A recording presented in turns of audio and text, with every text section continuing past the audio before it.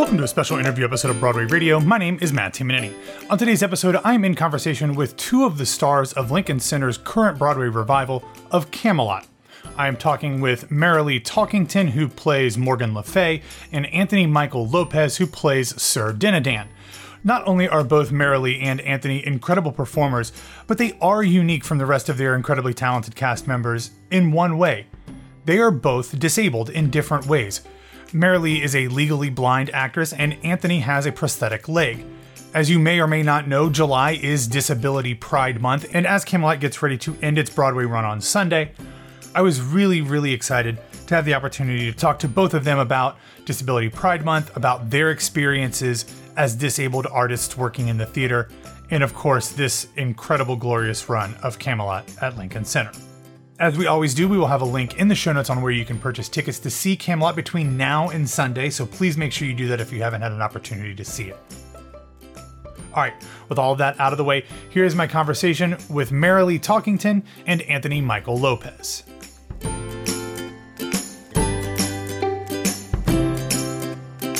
Well, thank you both for joining me on what is, I'm sure, a very busy and very emotional week. Marilee, you told me before we got started, you are kind of dealing with the emotions of Camelot closing in a creative way, kind of turning some of your backstage time into creative time as well. Yeah, I'm, like everybody else, I'm super sad that it's closing.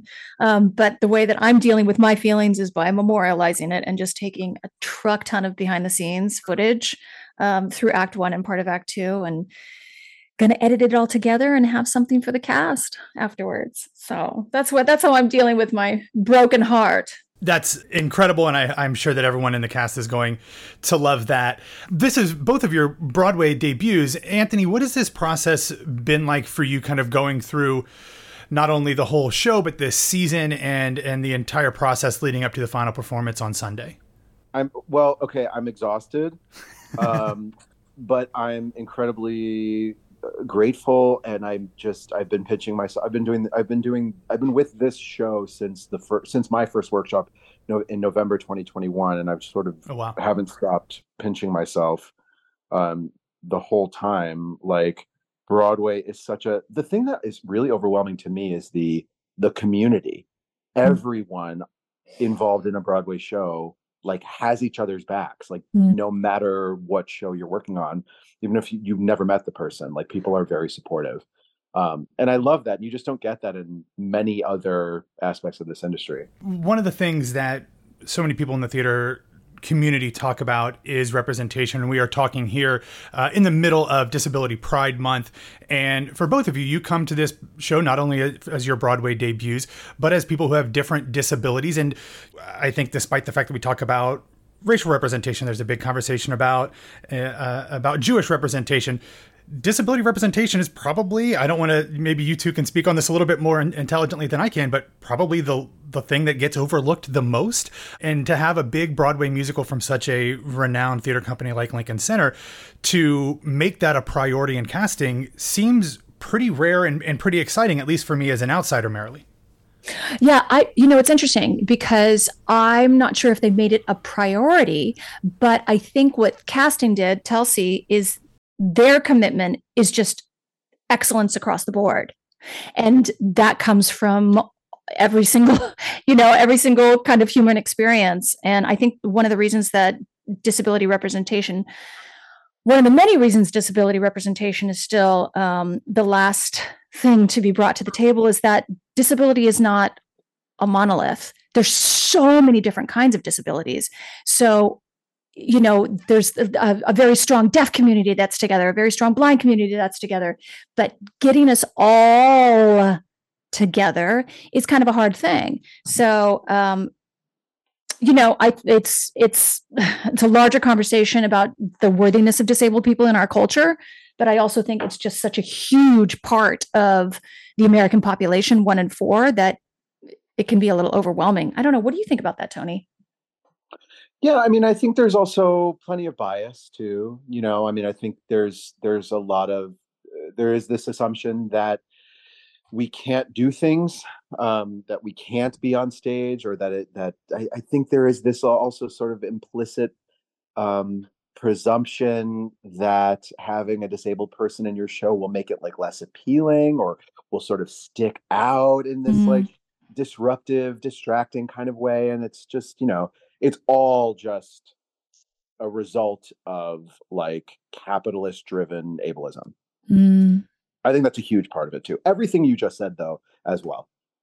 And it's interesting to me that this show, which has been one of my favorite shows since I was, I don't know, 12 or 13 when I saw a touring production with Robert Goulet as King Arthur in it many, many decades ago. But at the heart of the Arthurian legend is about bringing everyone to the table as equals. And again, while that might not have been necessarily the thought behind the production, like Marilee said, but it was something more that was really driven by Talkington Company's focus on bringing the best people to the table. Maybe I'm stretching a little bit, but it sure feels like there's a little bit of a connection between that idea and the round table. And whether or not that was done on purpose, that to me at least brings a little bit more truth and impact to the story itself by bringing all kinds of different people to the stage. Tony, this is actually, I'm going to go off of your question and ask Tony a question because you've been in it since the beginning. Tony, like, what was the casting? Was this reflected in casting for the very first workshop? Absolutely. Yeah. Every single workshop has had, performers of like all different marginalized communities. I think this was definitely like a conscious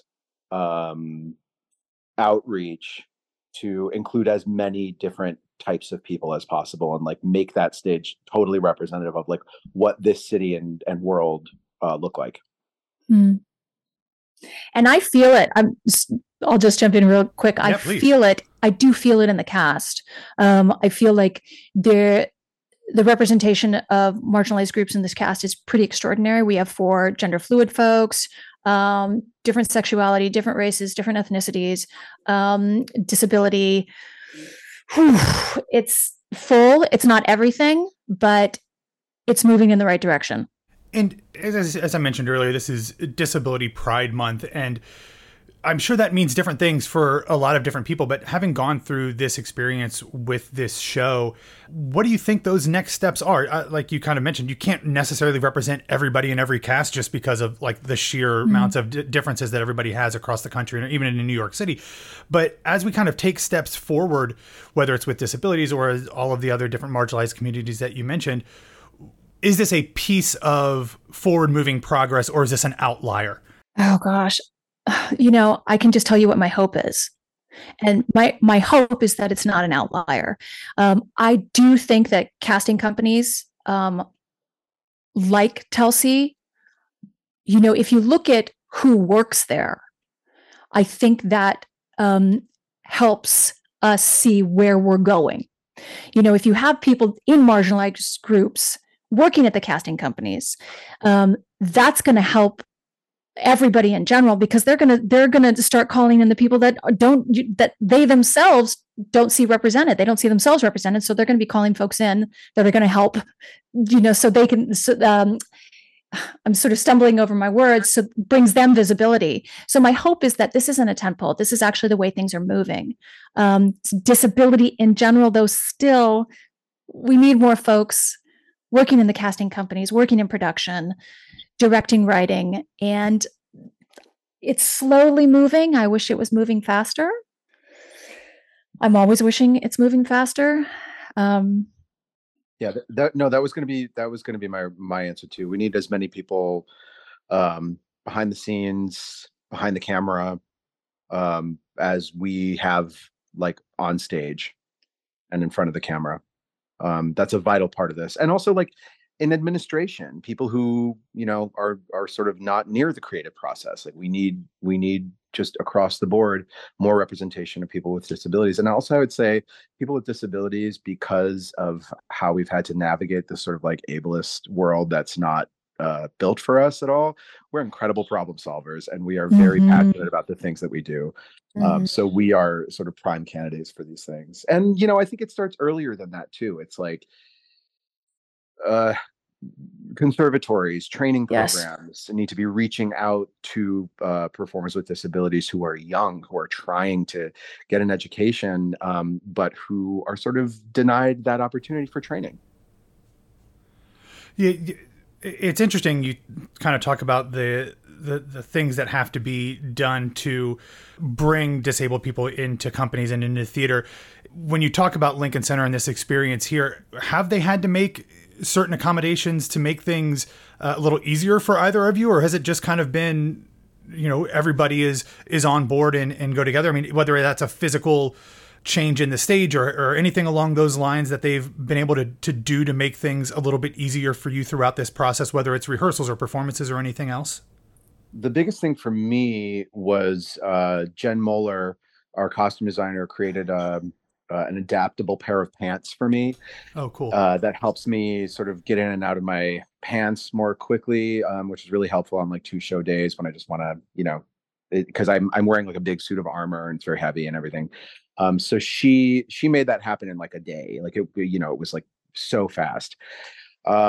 And she also helped make my armor a bit less heavy, because it was causing me problems on the stage. But other than that, no accommodations for me. I think that was it. Or maybe my shoes too. T.O. Day made my shoes, and yeah, that was really helpful. He made a couple of other pairs of shoes too. But I also think that it's important to think about. Oh my God, my Roomba's starting. It's going to be really loud. Hold on. I'll jump in. That is hysterical. I feel like there's the physical accommodations, and then there's just how we approach the work, right? So I think approaching the work is probably for me primary, and the priority is that people learn how to approach the work with a disabled artist, and conversations need to happen, and they need to happen with the disabled artist, not behind closed doors and not around the disabled artist. So if there's things that come up on stage, any sort of choreography or any sort of staging that needs to happen, talk to the disabled artists themselves and don't try to solve it on your own. Meaning you can take agency, right? So that the disabled artist doesn't have to actually carry everything on their shoulders. But when you start making decisions about how if you start deciding what they can and can't do without even discussing it with them, that's where some challenges are. And that's when things don't start feeling so great. So there's always a learning curve in every single space you go into. Always, always, always. Nobody knows every single thing that everybody needs. So that learning curve was present in rehearsals for Camelot, and we were able to move through it. In terms of like my particular access needs, really the things that I needed a private tour of the stage so that I knew where the exits were and entrances were. I knew where's the low hanging stuff, where the cable's going to be, what do I need to avoid? That was really the main thing that I needed. I also wanted to touch all my props. I wanted to be close with my props. I wanted to know where everything is so that it got into my body very, very quickly, and I wasn't visually searching for things. That was really the main access points that I had, and they were addressed swiftly and with generosity.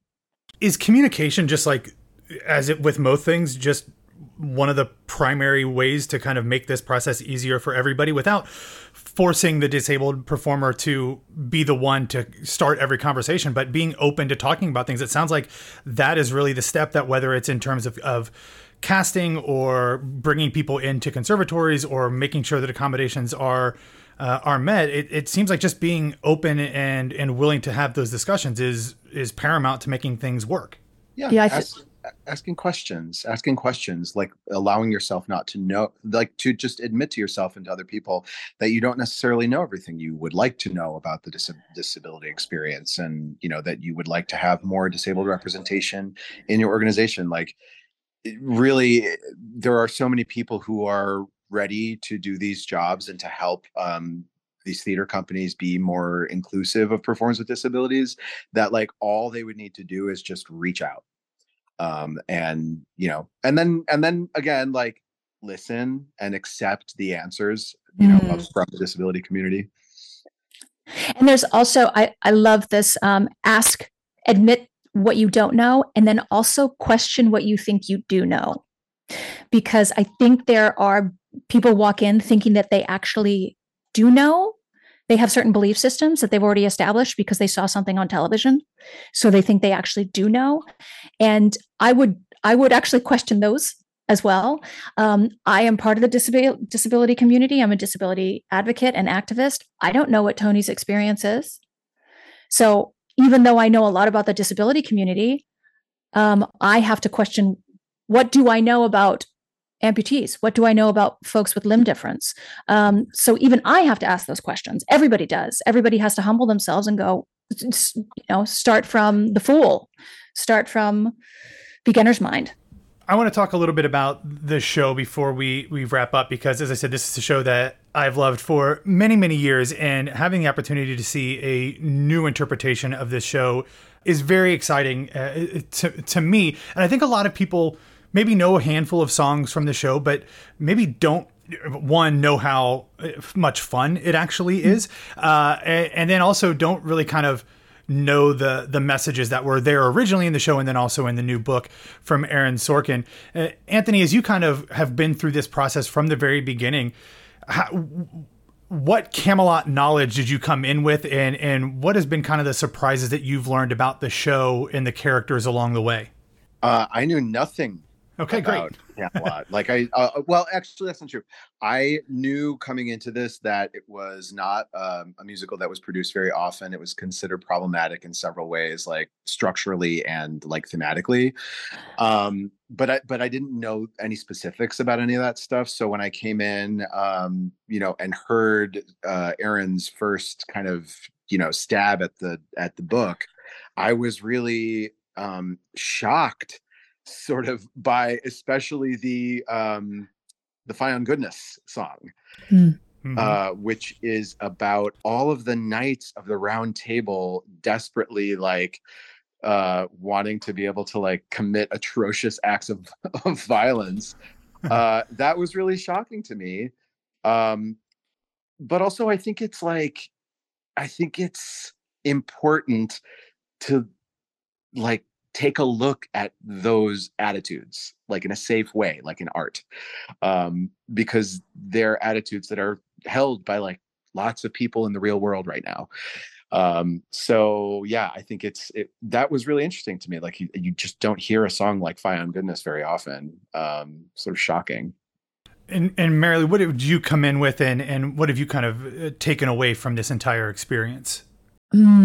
I think that, I'm a bit of a sentimentalist.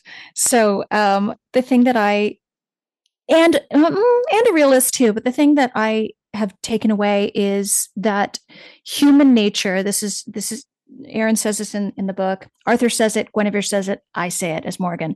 Human nature responds to inspiration, and it responds to fear. And so the realist, the hopeful person, the optimist in me, and the sentimentalist wants to say, well, what are you going to choose? Because we respond to both. And so this version of Camelot, I think, really begs the question to the audience. The audience is asking this question to themselves: are we going to respond to inspiration or fear? Which one? And that's what I've taken away from myself, is because I know that I've responded to fear a lot of my life.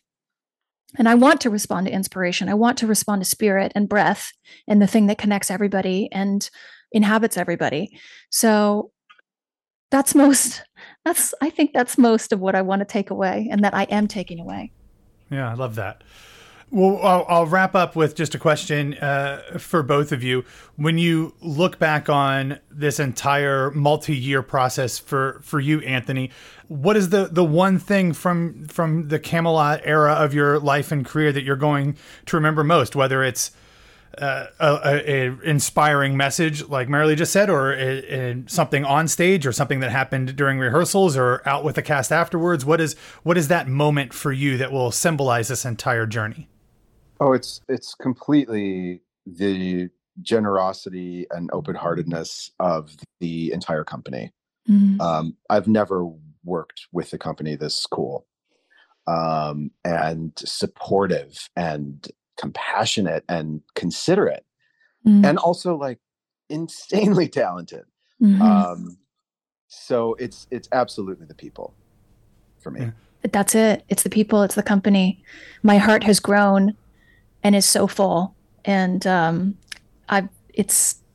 moved every day by the people, by the people, by the people. Well, that's wonderful. And folks have until the end of the week to check this out. And like I said, one of my favorite shows and scores of all time. And what an unbelievable company that you all have. So thank you so much for talking about this with me, and have a great rest of the run. And hopefully we will have the opportunity to experience much more from both of you in the years to come. Thank you. Have a good one. Thanks so much.